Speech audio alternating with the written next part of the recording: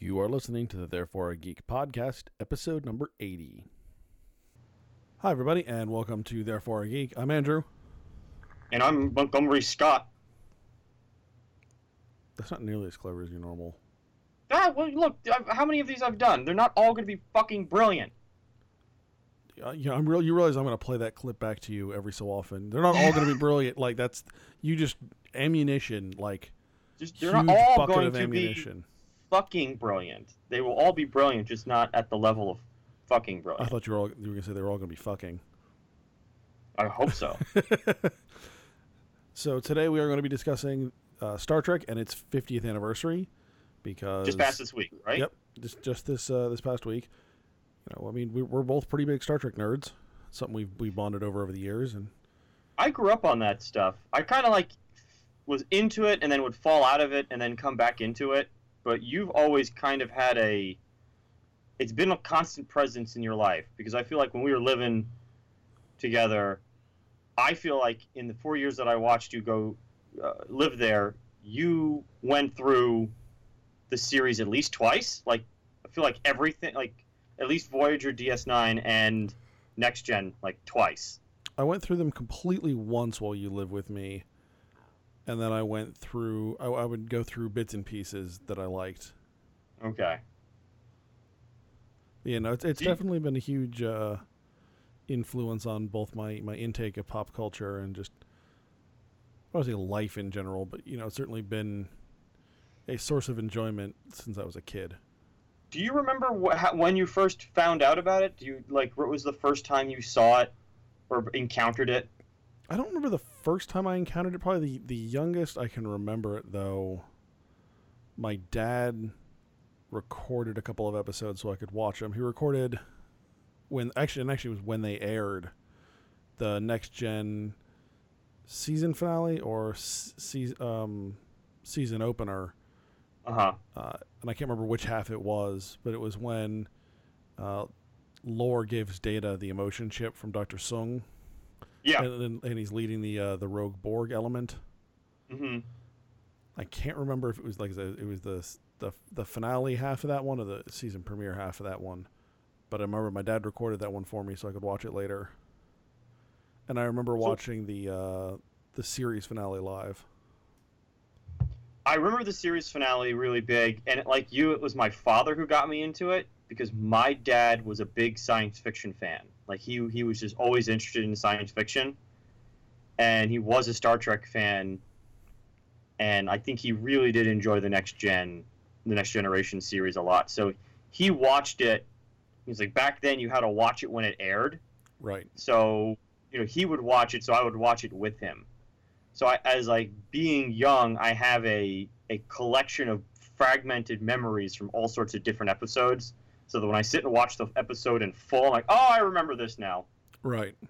I remember this. This was pretty good. But it was all, I basically grew up on the Next Generation like I think you did. And then you got into DS9 and Voyager, and I kind of grew up. What kept you watching the show? Do you remember, what was the appeal for you? So I actually didn't keep watching the show. I got really into the original series movies, and that's kind of where my interest kept going. Mm-hmm. I didn't start watching DS9, really watching. I mean, I saw an episode here or there, whatever. I didn't really start watching DS9 or Voyager until we were in college. Mm. A friend of ours, Brian Brown. Brian had the whole DS9 series on DVD, and I borrowed it from him. And in college, I probably went through DS9 2 or 3 times. Oh, wow. That was your favorite one, right? Yeah, that is still my favorite one. That's your favorite. See, I guess I stuck through it as a weekly fan from just watching it with my dad from Next Gen through DS9, and then maybe 4 or 5 of the seasons of Voyager until I just got tired. Yeah. I just got tired of the show. I don't know what happened. It lost its interest for me somewhere along the line. And so, like I said, I kind of fell out of it and into it. I did enjoy the movies. I remember watching the movies a lot, because they reran them on television a bunch of times. Yeah, I remember my dad taking me to go see Star Trek Generations. Yeah, my dad did that too. There was a big movie theater back in Phoenix called the Cine Capri. and it has one of those like really old, like it's not IMAX big, but it's a really huge screen. And I remember him taking me there specifically to go see it because of how cool it would be to see it on this huge screen. I remember seeing the series finale, and then like the movie came out soon after that. Yeah.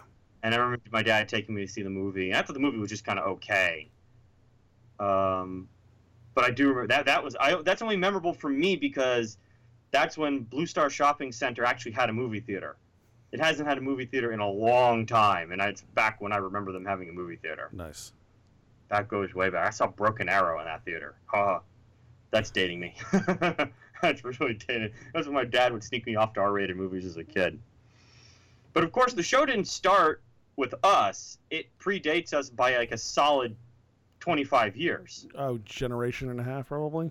Yeah, like 20 years. I mean, we were both born in 85. So the Right. show started when? In the mid-60s? 66. 66. Okay, so like a full 20 years before we were born. Yep. So that's when it started. You're the I'm gonna defer to your kind of Star Trek trivia knowledge here. Just do a quick thumbnail sketch of how this show came about, and Gene Roddenberry in the original cast. Let's see what I can call. I mean, so like Gene Roddenberry, prior to getting to show business, he's a little bit of an interesting career. Was a bomber pilot. Was a pilot for Pan Am. There's actually a great oatmeal cartoon. I was just going to bring that up. Yeah, I mean, tear jerking, and everything of him surviving an aircraft crash as either the pilot or co-pilot. I can't remember. And basically talking to a young woman who was on the flight. And then got himself into television, and this is one of the pilot shows he wrote. Well, he's talking to a woman on an aircraft. He's recounting his story of crashing to this woman in the comic book. Yes. Right? Well, yes, okay. Yeah, in the comic, yes. In the comic. Just so it's clear, there wasn't a woman on the flight that he crashed in. No. Yeah, I mean, so Star Trek, to be perfectly honest, Star Trek almost didn't get made. Mm-hmm. And Star Trek getting made is actually in large part due to Lucille Ball. Because they were under her studio, right? Yep, they were under Desilu. Mm-hmm. They ordered a pilot, and CBS had first crack at it. Wait. Did you say Lucille Ball or Lucille Liu? Lucille Ball. Okay, her production company is called Desilu. Desilu, right? Okay, I just wanted to make sure. Yeah. So they ordered a pilot. The pilot did not air, although you can go back and watch it. That's with the emotional Spock, right? That's the emotional Spock? The emotional Spock, the female executive officer, and no Captain Kirk. Right, it was Pike. It was Captain Pike. Without the, one light for yes, two lights for no. Yeah. You think it's like, they're in the future, and like Stephen Hawking can talk with his hand, and they still have one light for no, two lights, or one light for yes, two for no in the future. I thought that was kind of funny. Yeah, that was good. So they made the first pilot. CBS, I guess, got the first crack at it. Decided to take a pass. They went to NBC. NBC liked the concept, but didn't like the pilot. Mm-hmm. So they went ahead and they wanted to do a second pilot. The production board, Desilu's board, didn't want to spend the money on a second pilot. And Lucille Ball actually vetoed the board as their chairman, and put the second one into production. And that's what became the first episode of Star Trek. Now, I think what's interesting for Star Trek at its time, you mentioned the cast. Obviously it's a cast we've kind of come to know and love, and almost take for granted. Yeah, like it's just they're always going to be around, right? Right. Yeah. And although I think Leonard Nimoy's passing recently has shaken that. Mm-hmm. That thought. But it's also a pretty diverse crew. Right. Cast. Right. You have an African American female. You've got an Asian man, and you've got at that point a Russian character as of second season. Right. All three of which are fairly controversial for their time. Yeah. Now Gene Roddenberry was all about like social commentary in that original Star Trek series. Oh, like, absolutely. these allegories going throughout Star Trek and him really talking about what's going on with America at the time. Absolutely. No, Roddenberry, very, very socially conscious person, Hmm. and knew the fact that the studio wouldn't let him come straight out and do an episode about racism, you know, Hmm. or things like that. And instead, like you said, he wrapped them in allegories, or it was an alien being racist towards another group of aliens. Yeah, for what appeared to be trivial reasons. Right. He couldn't do human racism, but you could do alien racism, and somehow that got passed. Right. And he knew enough to make that happen, and I think that's one of the reasons the original series did so well. We kind of see this. Well, I mean, I think you and I will agree far too often now. Star Trek is actually one of the first series to be saved by the fans, in that it was actually scheduled to be canceled after the second season, and there was so much fan outcry about it, and so many letters that they renewed it for a third season. Right. Star Trek's also one of the few shows that didn't make the 100-episode mark. The original series had 79 episodes, I think. Let me check. I've got my notes right in front of me. So yeah, 79 episodes. Yep. Yeah, I have a number. I have 80, but maybe that's including the pilot. It might. But it's one of the few shows that didn't make the 100-episode mark for syndication and still went into syndication. Right.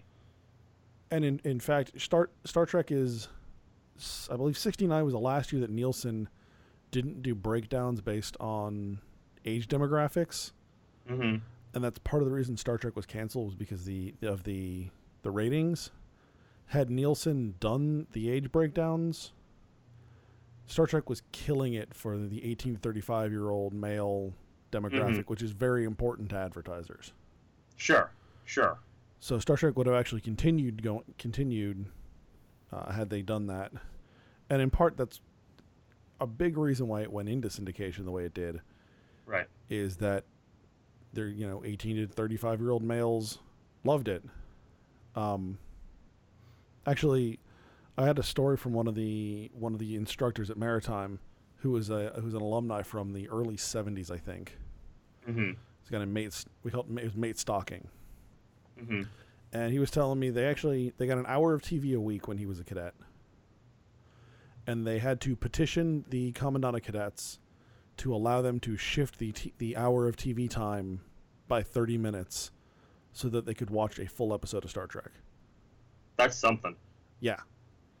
What do you think? So we've watched the original series. I don't think I've seen every episode of the original series. I don't think I've gotten through the entire. Have you gotten through the entire thing? I have not. It's the only one that and the animated series are the only ones that I have not gotten all the way through. Now there are just some really awesome classic sci-fi episodes that came out of Star Trek from that time, and some of them were really great, and some of them were just really bad. There's some real raging turds there. There's some stinkers in that one, Spock's but I think brain. Yeah, but I think like the good ones are they hit so well. They basically, they were the good ones were so good you didn't forget them. They basically stuck with you, and I think that's always a hallmark of great writing and great science fiction writing is they stick with you forever. And I think the staying power of those episodes and the loyalty of the fans really speaks to just how well that show was conceived. Also, just the writers on that show, the original, they were getting like serious science fiction writers to write that series. Of course, the famous one was The City on the Edge of Tomorrow, famously written by Harlan Ellison, the science fiction writer, and also famously edited by the producers to fit television. I think is a really good example. Yeah. I mean, like I said, I've watched pretty much all of the major episodes, the major episodes, the important ones. And City on the Edge of Forever. If I said Tomorrow, that was my mistake. Yep. City on the Edge of Forever. Sorry. And but I mean the good episodes are just spectacular. Yeah, it's quality science fiction, and they're basically like short little movies. Yeah, I mean, and even with the limited special effects and budget and whatnot that they had. Mm-hmm. They were still just that good. Like the writing and the characters and everything were that good that you could overlook the guy in the foam, foam latex costume, right? Trying to smash Kirk with styrofoam rocks. Yeah, the gore. Yeah, the Gorn. Yeah. Talk about for a second, kind of what Roddenberry was going for, the kind of like the vision of Star Trek, at least to start, and then we'll work our way up through the movies and into the later series. But what was like the basic vision? So kind of like what we were saying earlier. Roddenberry had this grand vision for Star Trek, and he tackled all these social issues, and the vision for Star Trek was this. Well, I mean, like his vision of future. That's what I mean. No, but that's what I'm saying. Like he tackled these social issues, but in part that was because he had a very utopian view of the future. Right. Everything wasn't perfect, right? You still had enemies and things like that, but humanity itself had taken steps forward. They had eliminated poverty and disease and hunger and warring amongst themselves for the most part, so that not just Earth, but then human colonies could go out, and then they were able to unify with all these other aliens and create the giant federation of all these, planets and civilizations living together in harmony and working for the benefit of all of them. And he had a very strong, at least Roddenberry I'm talking about. Yes. From that first series, had a really strong sense of morality that comes across very strongly in that show. Yes. Of right and wrong, be it, racism like we talked about, or even oftentimes in the show you would run across these like omnipotent or all-powerful godlike aliens that were controlling other species, and how Kirk would break them from their haze that they would exist in, or they would always violate the Prime Directive, which I always thought was kind of funny. Well, and I think one of the things I really love about Star Trek, especially in the earlier season, and this carries into Next Gen too very heavily, is that while they at times have to resort to violence is always their last resort. Right. They only fight either to defend themselves or as when all other means have failed. Right. And I think that it was just and Roddenberry was very, very adherent to that. Mm-hmm. I mean, there are a couple times when Kirk plays crazy or something. Mm-hmm. But the idea is when he's doing that, he's obviously not in his right mind because he's taking such an aggressive tact. So the show ends in '69. It gets canceled after just 3 seasons. 3 seasons. And then there's a lull, and then it moves into the movies. Well, the important thing to remember is, so there were a couple of false starts for a sequel series. Right. And it's funny listening to Leonard Nimoy or William Shatner interviews, because there were these couple of false starts, and then it's canceled 69, 77 Star Wars happens. Right. And every studio out there says, "Oh fuck, we need science fiction, and we needed it 10 minutes ago." Right. So at that point, they're like, "All right, we're gonna." Paramount's like, "We're gonna do another Star Trek series," and then they started working towards the Star Trek series, and then they said, "Hey, let's do a movie instead." Right. And so then that became Star Trek: The Motion Picture in '79. Directed by a fantastic guy named Robert Weiss, who you may know from movies like The Sound of Music and West Side Story, but who I know from great film noirs such as The Setup and I Want to Live. But that was the first one in '79. And then there's a series of them. Kind of, especially what's interesting is the series of the Star Trek: The Motion Picture is kind of a standalone. And then there's kind of a trilogy wrapped up in this series from Wrath of Khan to Voyage Home. Yeah. It's kind of interesting. This Wrath of Khan, I think, stands out as probably the best one in the entire lot. I think fan consensus is that's the best one. No, yeah, and this is, I would say, in the entire franchise. Mm-hmm. I know you and I have a particular fondness for Star Trek VI. I do, and I know a lot of people hate it. And Walter Koenig apologized to us for it. I know, that was really That strange. was so great. Do you want to talk about that now, or do you want to wait till we get to it? We can wait a second. We'll tease the audience a little bit. That was So you got Wrath of Khan comes out, huge hit, and I mean, there's no spoiler now. Spock dies, and then, I mean, I think you and I both agree that one's great. Search for Spock always struck me as really weird. I that one never landed for me with Christopher Lloyd as the Klingon. I don't know. What did you think of that one? I think so. Christopher Lloyd as the villain was kind of lame. It was the introduction of the Klingon bird of prey, which is kind of become a series, a franchise staple. Yeah. For not being in it very much, it's very Spock centric, and it's intentional. So Leonard Nimoy did not want to come back after Star Trek II, which is part of the reason Spock died at the end. Right. And this was basically the search for Spock was their way of getting him back into it. And because I think he directed it, right? Did, and I was about to say, because he directed it. Which actually opened the door later on for terrible, terrible things in Star Trek V. Right.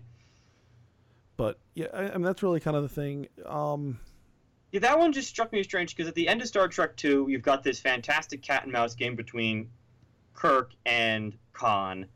And Khan has this apocalyptic weapon called the Genesis device. It detonates inside his ship and creates a planet.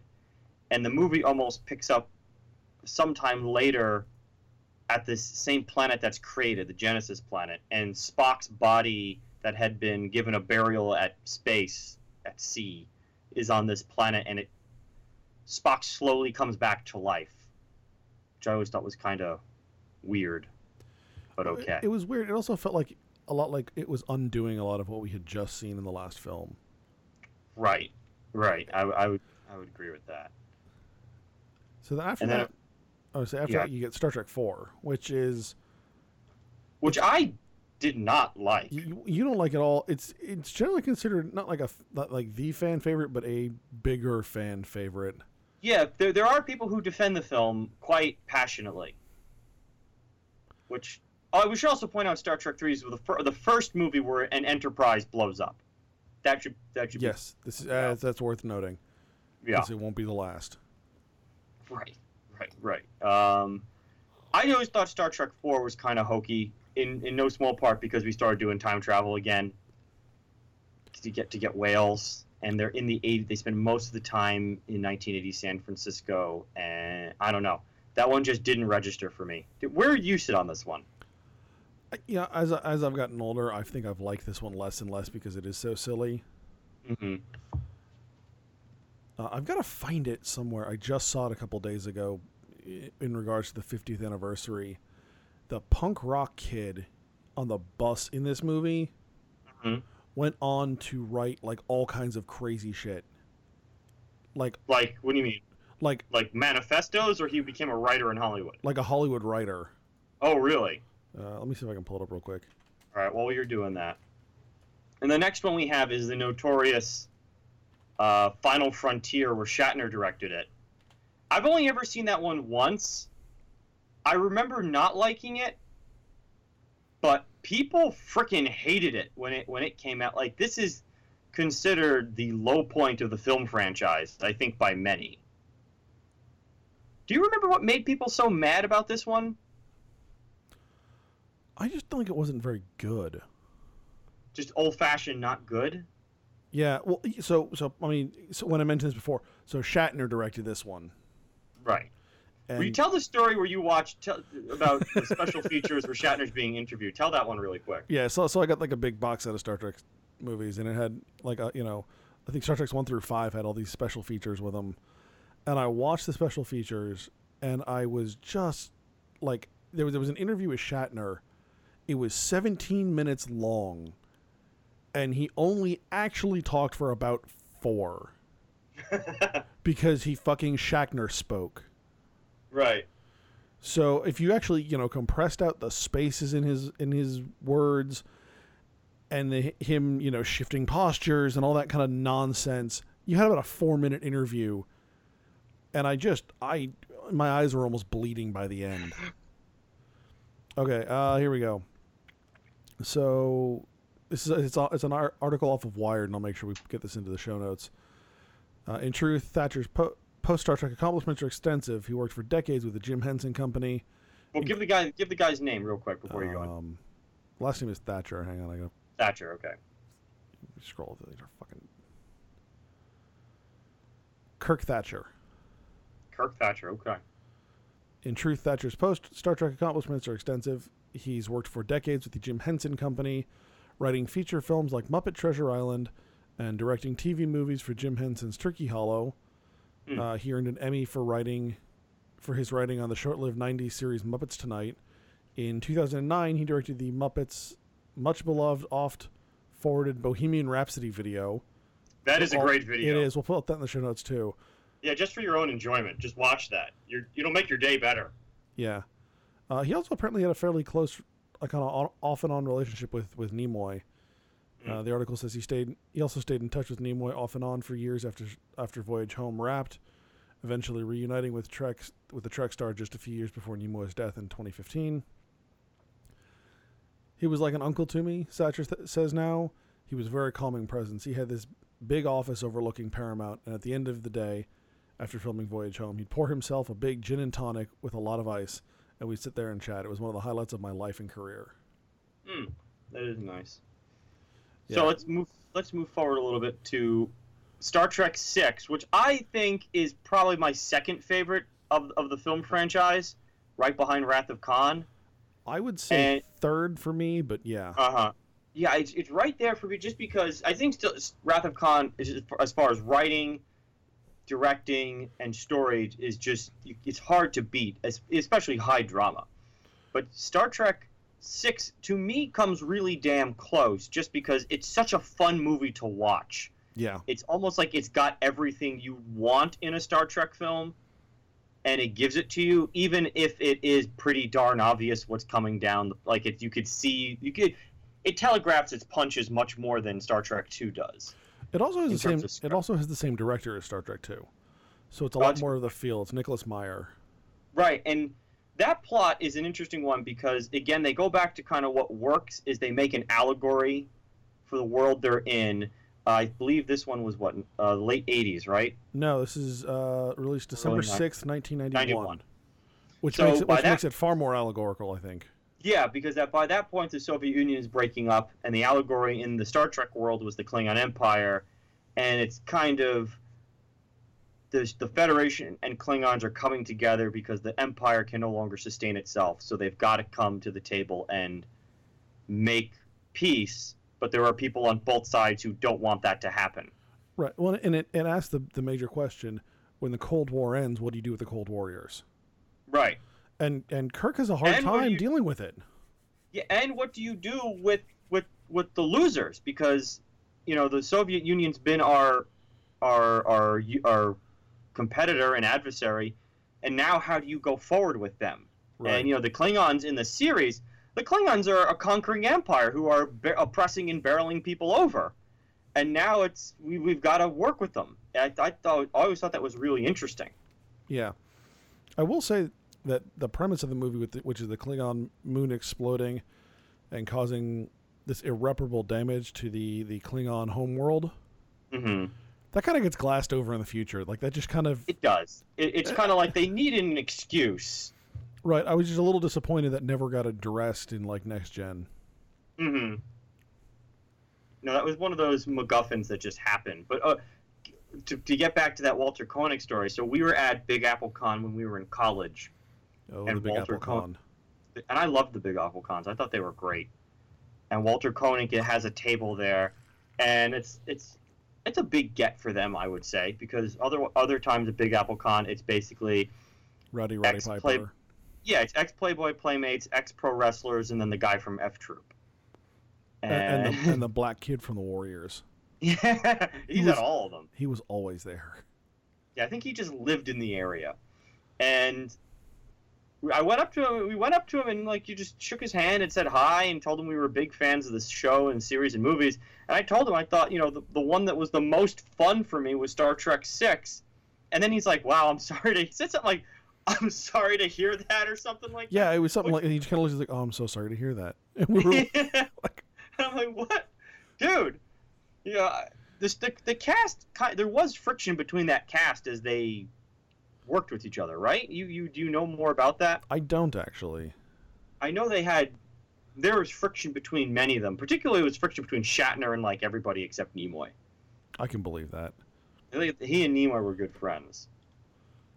So finally, we get another television series in '87 Right. Yeah.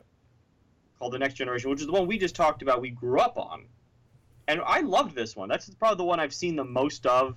I got a chance to watch some more of it when I was stuck in a hotel for a couple of days. For whatever reason, BBC loves to rerun Star Trek. Like, I turn on BBC America thinking I'm going to watch Doctor Who or something, and like I get 7 hours of Star Trek reruns. I wasn't really complaining that much. Right. You know, I was going to say, one of the things I love about this show is its constant improvement. Mm-hmm. If you watch episodes from the first This season, particular series, yes, you mean? Yeah. yeah, Next Gen. If you watch episodes from the first season and then go watch episodes from the 7th season, in every regard, the series has gotten better. Right? The actors are better. The character development has gotten better. The writing is better. The production value is better. It's just they were constantly moving forward and making a better product.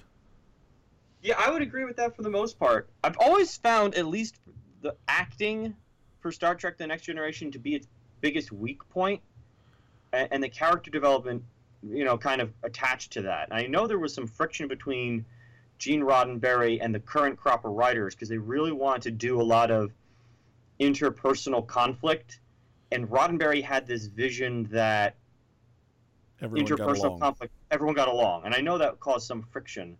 Well, and like you see that in series moving forward. And we'll talk about that. Yeah, I just remember there's one episode that sticks out where I really thought they were trying to push some serious points. It was right after Picard was turned into Locutus, and he's turned back into Picard, and he's trying to come to grips with the trauma that he's suffered. Do you remember that episode? Yes.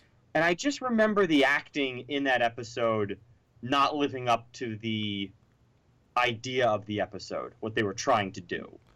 I don't know if you got that feeling either, but I remember the guy who played his brother was kind of off.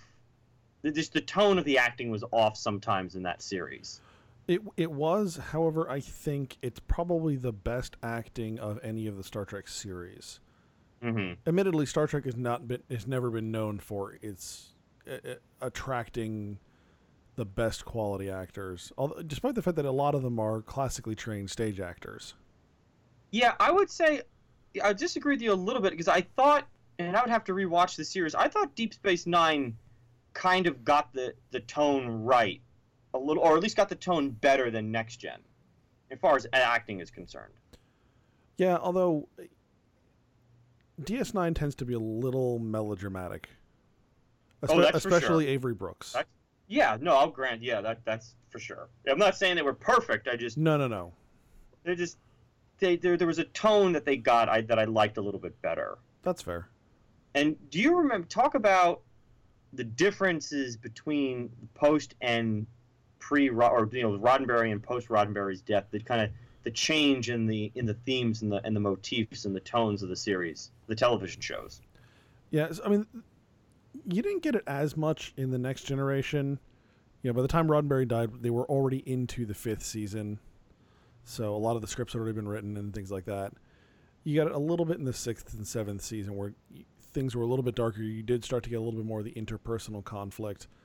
An episode that comes to mind for that is 7th season Pegasus, where Riker has to decide whether to disobey an order from his former commanding officer, who is an admiral, or to tell Picard about basically the illegal experiment they were running at the time, back in the day.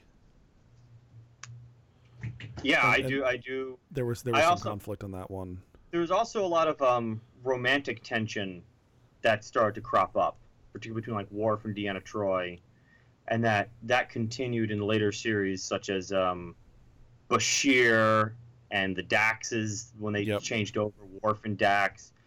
O'Brien, Avery Brooks's Cisco's wife, stuff like that, or new girlfriend and his dead wife. Yeah. That was kind of cool. Did you like that kind of tonal change? Do you think, even though it doesn't live up to the way Roddenberry wanted to take it, how do you feel about it? No, I mean, I like it. Deep Space Nine is by far my favorite series, and that's really where the shift came. Right. No, that's true. The uniforms changed, the special effects changed. I mean, a lot of it had a very different look. Well, and a lot of that actually has to do with the guy who was the showrunner. So DS9 started in '93, so it overlapped Next Gen by about 2 years. And the first couple of years, you were starting to get some of that tone shift still. You know, that is one thing. It was when Roddenberry died, it wasn't just a dramatic left turn, right? It was very gradual change. That is very true. But I think the biggest change came when Ira Steven Behr took over as the showrunner for DS9. And he really, I don't know if he didn't like the tone of Star Trek, but I mean, I've heard interviews with him saying, you know, part of the reason they did things a certain way in DS9 was to kind of move away from a little bit. Like, the relationship with technology wasn't always so friendly. Right? They were on the Cardassian station with the mix of technologies and it didn't always work right and that kind of stuff. That was always a funny thing about Star Trek. And I don't want to get too much into like comparing it to Star Wars or other science fiction shows, but people have pointed this out before. Star Trek, it was almost like there was no junk in space.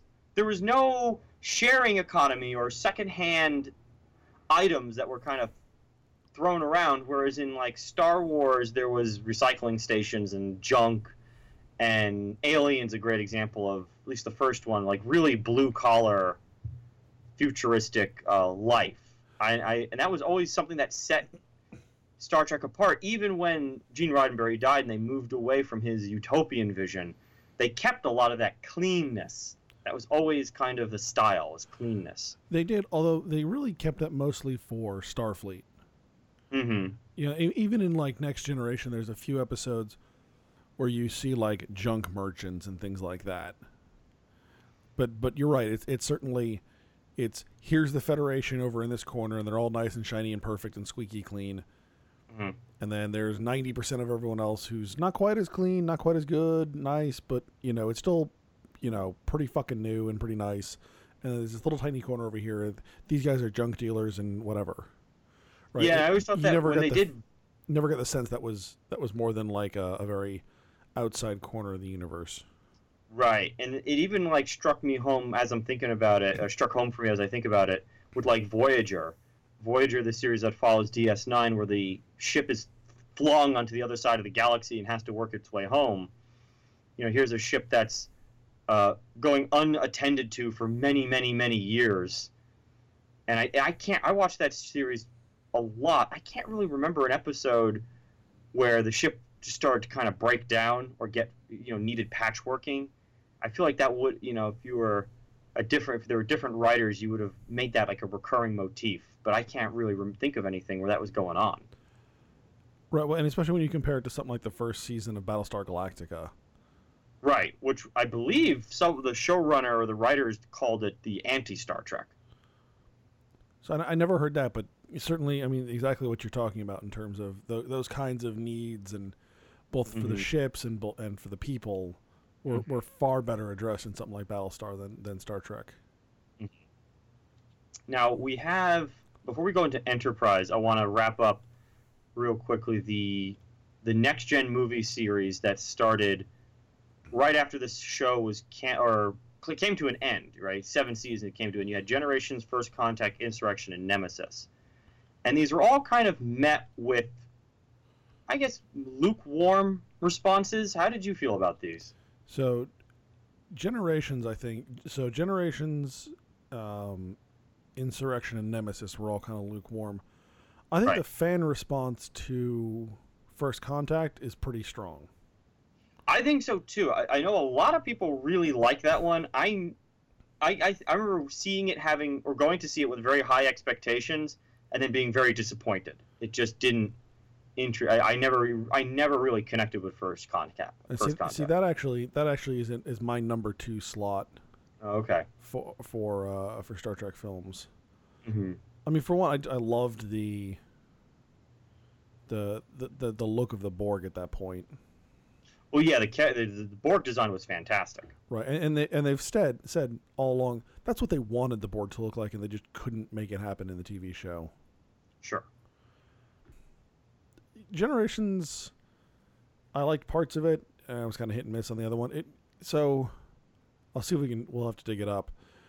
The same guys who wrote the last episode of Next Generation, which we talked about a while back on the podcast, you and I did, and wrote Star Trek Generations, and then they basically wrote them at the same time.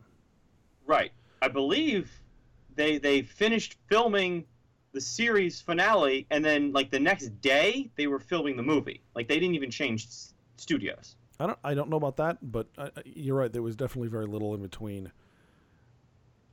But according to the writers, the series finale came super easy, mm-hmm. and they really struggled and had to work hard on writing Generations, and it really turned into more of a buddy picture between Kirk and Picard as opposed to a Next Generation movie, and they kind of admit that's the failing of the film. Right.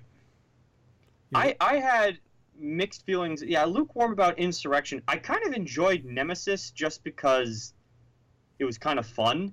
It felt like they were remaking Wrath of Khan to me. Yeah, I can see a little bit of that. I can get where you're coming from that. I mean, I think both Insurrection and Nemesis were fun movies in terms of a lot of action. They almost feel like, you and I have talked about this a lot lately. The current the newest 3 Star Trek films are really like Star Trek action films. They're not really Star Trek films. I want to get to that in a second, but I was going to say this kind of feels a little bit like a transition, right, to that. Like they had Star Trek elements to it, but that it also had a lot more of the action to it as well. Right. Oh no, without a doubt. Now the series takes a big changes direction. Like you had Star Trek Next Generation, immediately follows up the original. Well, it doesn't immediately follow up.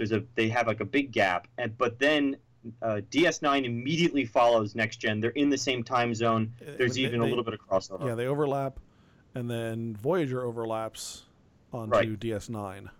When we do Star Trek Enterprise, we go back in time pre-Federation. Yes. Now, this was a series I had fairly high hopes for, in no small part because I like Scott Bakula. I was actually a big fan of Quantum Leap. This is one of the shows that I would come home to after like school and watch on the Sci-Fi Channel reruns. So I really liked Bakula. Yep. But I think I gave the series one season and really gave up on. I couldn't. It just didn't push my buttons the way I wanted it to. What was your take on this one? So I think, just in general, Next Generation, like I said, got progressively better. Right. DS9, I think, got progressively better, but not as much as Next Gen did. Like percent, kind of. Sure, and I will say I give them a lot of credit for DS9 starting the kind of long story arcs towards the end of that series. Right. The 2 seasons of the Dominion Wars. I thought that was really great. Yeah. Voyager is a bit hit and miss. Right. There's a lot of good, but there's also some real. Yeah, especially episodes. towards the end. Towards the end, it kind of looked like they were running out of ideas. Yep. Enterprise, there are some really shining episodes out there, and there's some really awful episodes. And that first season, there's a couple of good ones in that first season. That first season's kind of rough. Mm-hmm. Second season is much better. Third season, I gotta give them a lot of credit for trying to do the Xindi thing, like for doing that whole arc, for attempting it. Mm. But it just, after a while, you're like, okay. Are we gonna blow up Earth? Are we gonna? No. Yes. No. Yes. All right. Fine. Just end it. I don't care anymore. Right. I mean, that was the time travel arc. Was that the Xindis? The time travel arc? It wasn't actually time travel.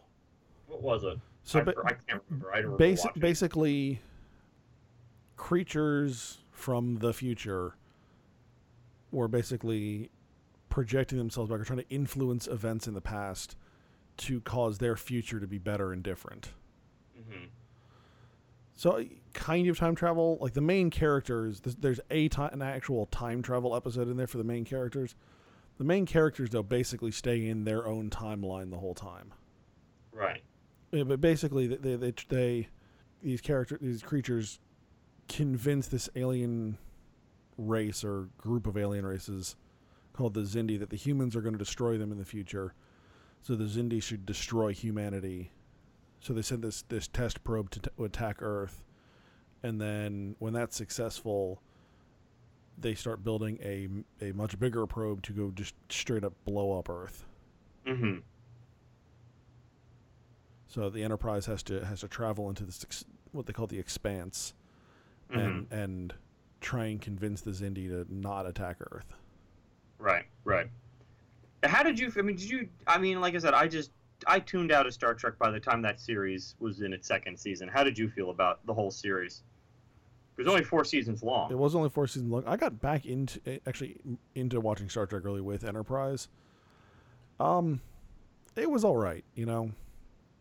Like I said, the Xindi stuff was not bad. Like I said, I give them a lot of credit. Just the ending kind of drug on. They had to have known about halfway through season 4 they were getting canceled, though, or or they knew that like season 4 was going to be their last season or something, because a lot of the episodes in season 4 are like these 3-part story arcs that really feel like they should have been like one episode. And so like part 1, part 2, and part 3 should have been like opening, after first commercial break, after second commercial break. Right. So, yeah, they stretched out a little bit of material into a full season. So, you know, I felt you feel a little robbed. It was some good stuff, but I would have liked to have seen them do a little more with that last season. So, picking up on what we talked about a little bit earlier, the new Star Treks get rebooted in 2009 with J.J. Abrams making the movie Star Trek. It's followed by Into Darkness and the movie that came out this year called Beyond, which, how did you... Now, I'll just come out and say it. I don't care for any of these 3 much at all. I kind of enjoyed Into Darkness because, again, it was just kind of fun.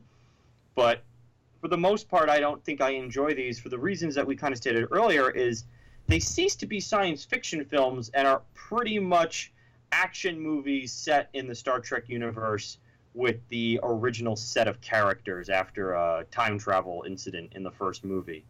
And I mean, part of the problem for me was they weren't getting science fiction authors or writers to do them. They were getting action movie directors or an action movie guys. Some are blockbuster folks. Yeah, I mean, the one for Beyond was the director for Beyond was a Fast and Furious director. Right.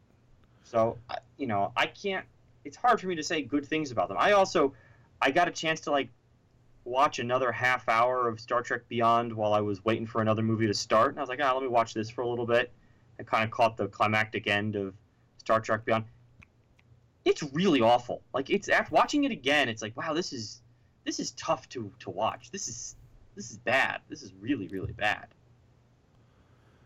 Yeah, so yeah, I like parts of each of them. Like, there's certain parts of, like, especially the first one I really enjoyed. You know, they did, I think the first one's probably closer to the Star Trek, to being Star Trek-y. Mm-hmm. And I think they did a real nice job of, I don't want to call it fan service, but they got a lot of things right in terms of just the look and the feel. There are certain things they didn't get right. The engine room pisses me off in that movie terribly.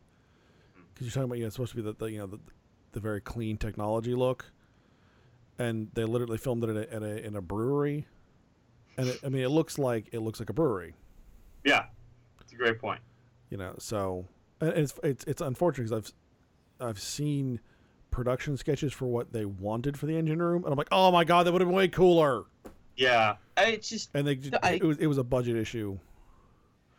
Yeah, and those movies had big enough budgets. Yeah. That's a tough discussion for another time. I don't know. I think you're right. I mean, they're big action films. I was really disappointed with the fact that the second film decided to do Khan again. Right. I know that. See, that didn't bother me as much as the story. Benedict Cumberbatch playing Khan didn't bother me. Like that kind of, like, if you're, so that they went basically, they did this whole time travel thing and this reboot in order to do new and different stuff. Mm-hmm. And then they didn't do new and different stuff. That's what bugged me. No, I mean, yeah, that the second half of Into Darkness is basically the mirror image of Wrath of Khan. Right. And that's what, that's what bugged me. No, I can see that. That was so forced and so bad. The first half of Into Darkness was actually really good. No, I'll say that. I'll agree with you there. I thought the first half was pretty good. I don't mind. See, introducing Khan as a whole didn't bother me because, I mean, if you really want to do new and different stuff, just do a whole new and different Star Trek. Why go back and reboot the original cast of characters? Sure. It's always kind of that always rubbed me the wrong way. But it was like, okay, if you're going to do it and you want to do fan service, I mean, fans love nostalgia. I mean, we saw this with the last Star Wars film. Right. So, to me, it would make perfect sense to bring back the nostalgic stuff from the original series that the fans would enjoy. I think the problem is Star Trek. The Star Trek fan base is a lot smaller than, say, like a Star Wars fan base. So little drops and little references don't play as big as they did, like, say, in Force Awakens, as they would in these Star Trek films. I really think these new Star Trek films are really trying to grab and bring new fans into the series. And I don't know if they're doing a very good job of it. Yeah, I don't know if they're succeeding. It's certainly, Star Trek references are certainly not, for the most part, are not as ubiquitous as Star Wars references, I don't think. I mean, there's a couple things that, like, you could do or say, and people would get them better. Like, but on the whole, I think there's a lot more of that with Star Wars. Yeah. And then now we're getting ready for Star Trek Discovery here in just a couple of months. Yeah, I think this is a good spot to close it out. It's been 12 years since the last series, so... we talked about it briefly on another podcast. I'm optimistic. I think the ship looks like crap, but I want to give it a chance. No, I'm excited. We'll see. We will see. I hope they really capture elements of science fiction that made the series great. I want them to kind of go hardcore science fiction and not really make kind of an action-y film or an action-y story. Yeah. No, this will be an interesting experiment to see. Does Star Trek? I mean, Star Trek. This is 50 years now. Does Star Trek have the longevity to continue for another, couple generations? Yeah, I mean, we will certainly find out. Well, I think that's a good spot to wrap it up. Do you want to do the quick, what have you been into this? And then we'll send the folks on their way. Sure. So this week I have been binge reading Kevin Hickman's East of West, which is a comic series, basically kind of alternate history meets the apocalypse kind of thing. And it's really interesting. I had read it probably about up to where I am now, like as it was coming out, as the issues were coming out, and then I've just kind of fallen off, but still been picking up the issues. So I've been catching up on that. And I also just spent the afternoon basically clearing my desk, or my other desk, so I have a place to work on some other upcoming projects for the blog. Mm-hmm. And then Becky and I also binge watched all of both seasons of Gallant. Oh, I don't know that one. It's hysterical. It's basically a fantasy comedy set. Okay. It was on ABC for 2 seasons. ABC, I think. they sing. Yeah, I've seen some of this. Yeah. Yeah, very talented, very talented vocalist. But I mean, it's also just really funny, very tongue in cheek about the whole fantasy genre. Right. For me, speaking of Star Trek, I got into Star Trek Attack Wing, which is the tabletop ship battle miniature game. Played a couple games. It's cool. You could play with just 2 ships per 1v1 or multiple ships. It's pretty neat. I played it a couple times. How many times did you lose your Oberth? I haven't played that one out yet. I have it. I have an Oberth class, and those things have to explode. But I tried. I played as the Klingons and lost badly to the girl, like really badly. She played as the Enterprise and kicked the shit out of me. It was pretty ugly. I also picked up a copy of Before Incal. I'm really down to read that. Got the third volume trade paperback of Sex Criminals and the sixth volume of Saga. I got to get to them. I got to start Saga over again and reread it because it lost me somewhere and I don't know where or why. But it lost. I did that a couple months back, and there was a lot of stuff I just straight up forgotten about. Was it in a good way or a bad way? Good way. It was like, oh yeah, I totally forgot about this whole subplot and stuff. And we just binge watched Stranger Things, the Netflix original series. Do you know about this? I do. I have yet to watch it. Very good. Really good. Everyone's telling me. Yeah, I was like, yeah, everyone had said the same thing to me. Very compelling. There are some parts of it you go, oh, okay, fine, I'll let that go. But overall, good storytelling. Good quality storytelling. So I have to say, I'm very happy with that. And I did my first D&D game yesterday. How'd that go? I died. Did you really? Yeah. Three, what was it? Three, you die and you have to do the death saves or whatever they are. Yep. Failed all three in a row. Done. Damn. First combat of the game. Took us 3 hours to finally get to like a suit of armor that came to life and we were going to fight it. And it just put a sword straight through my chest and I fell down the steps and that was it. My party member, wow. One party member rolled 3 critical fails in a row. Going up the steps, rolled a 1, fell on his face. Tried to get up to fight the suit of armor, missed, hit another party member, tried to attack again, and injured himself with his own weapon. And then I died.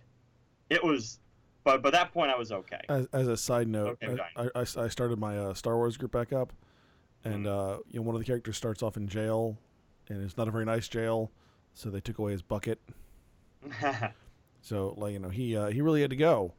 So he's like I'm gonna poop right here. Like they're on a landing pad. He's like, I'm gonna poop right here.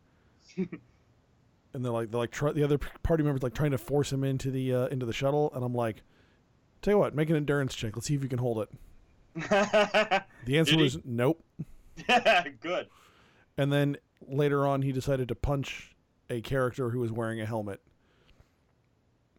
Like forgot the character was wearing a helmet, so he just takes a swing at him. That broke his hand. Yep, that didn't go well. Oh, that's great. All right. Turns out my adventurers are morons. I love them though. Always makes it interesting. Okie doke. All right, folks, if you like what we do, make sure you head on over to thereforeageek.com. Check out our blog posts and our podcasts. You can find us on Facebook, on Instagram, and on Twitter. And you can find this podcast and other podcasts like it on iTunes, Stitcher, SoundCloud, and YouTube. So once again, I'm Andrew. I'm the dude. And you've been listening to Therefore I Geek.